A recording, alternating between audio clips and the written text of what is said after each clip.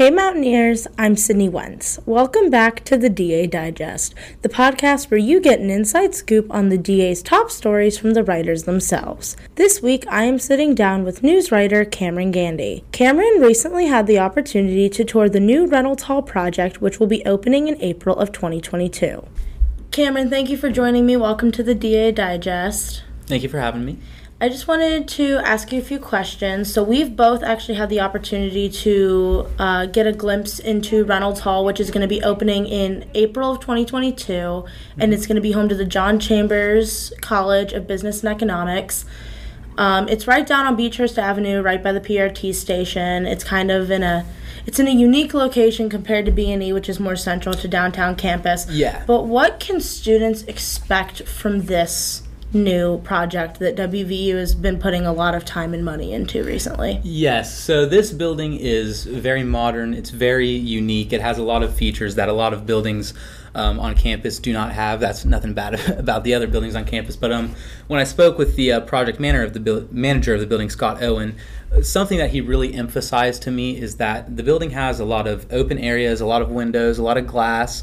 There are balconies, great views. So something they really wanted to emphasize was just that open feeling and that collaborative feeling that it has. And there are a number of lounge areas for students to use.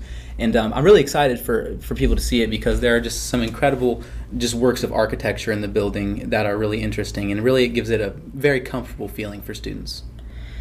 Awesome. So I am a double minor in the business school, and I was really interested when I was learning about it that they're going to be having all of these different features that are more tailored because it is going to be a building for business classes, but it's open to all students on campus.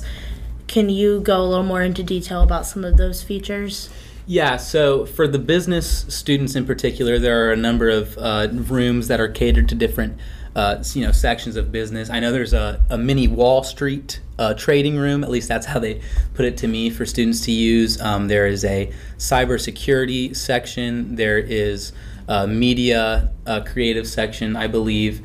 And business students are, of course, not the only ones that are able to use these functions. Like, for example, there's going to be a fitness center on the first floor, which is completely available to all students. There's going to be one food vendor, which they have not pinned down the exact vendor. They have some ideas of who they want.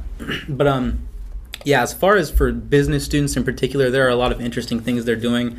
I know they're also having, for students who are maybe interviewing for a job and want to make a good impression, they're going to have suits, just professional attire for students to borrow for interviews to make that good impression. So there are a lot of things that business students can definitely look forward to.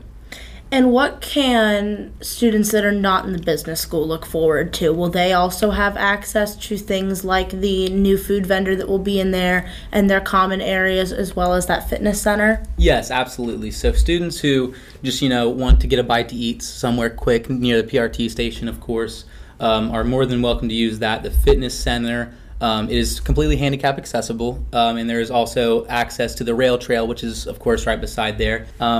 So any students can use it. Of course, there are portions that are strictly dedicated to the business students, but they did want to be very inclusive, and there are just a lot of interesting things that they're doing with the building, and I'm excited for students to see it. All right, awesome. Thank you. Great, thank you.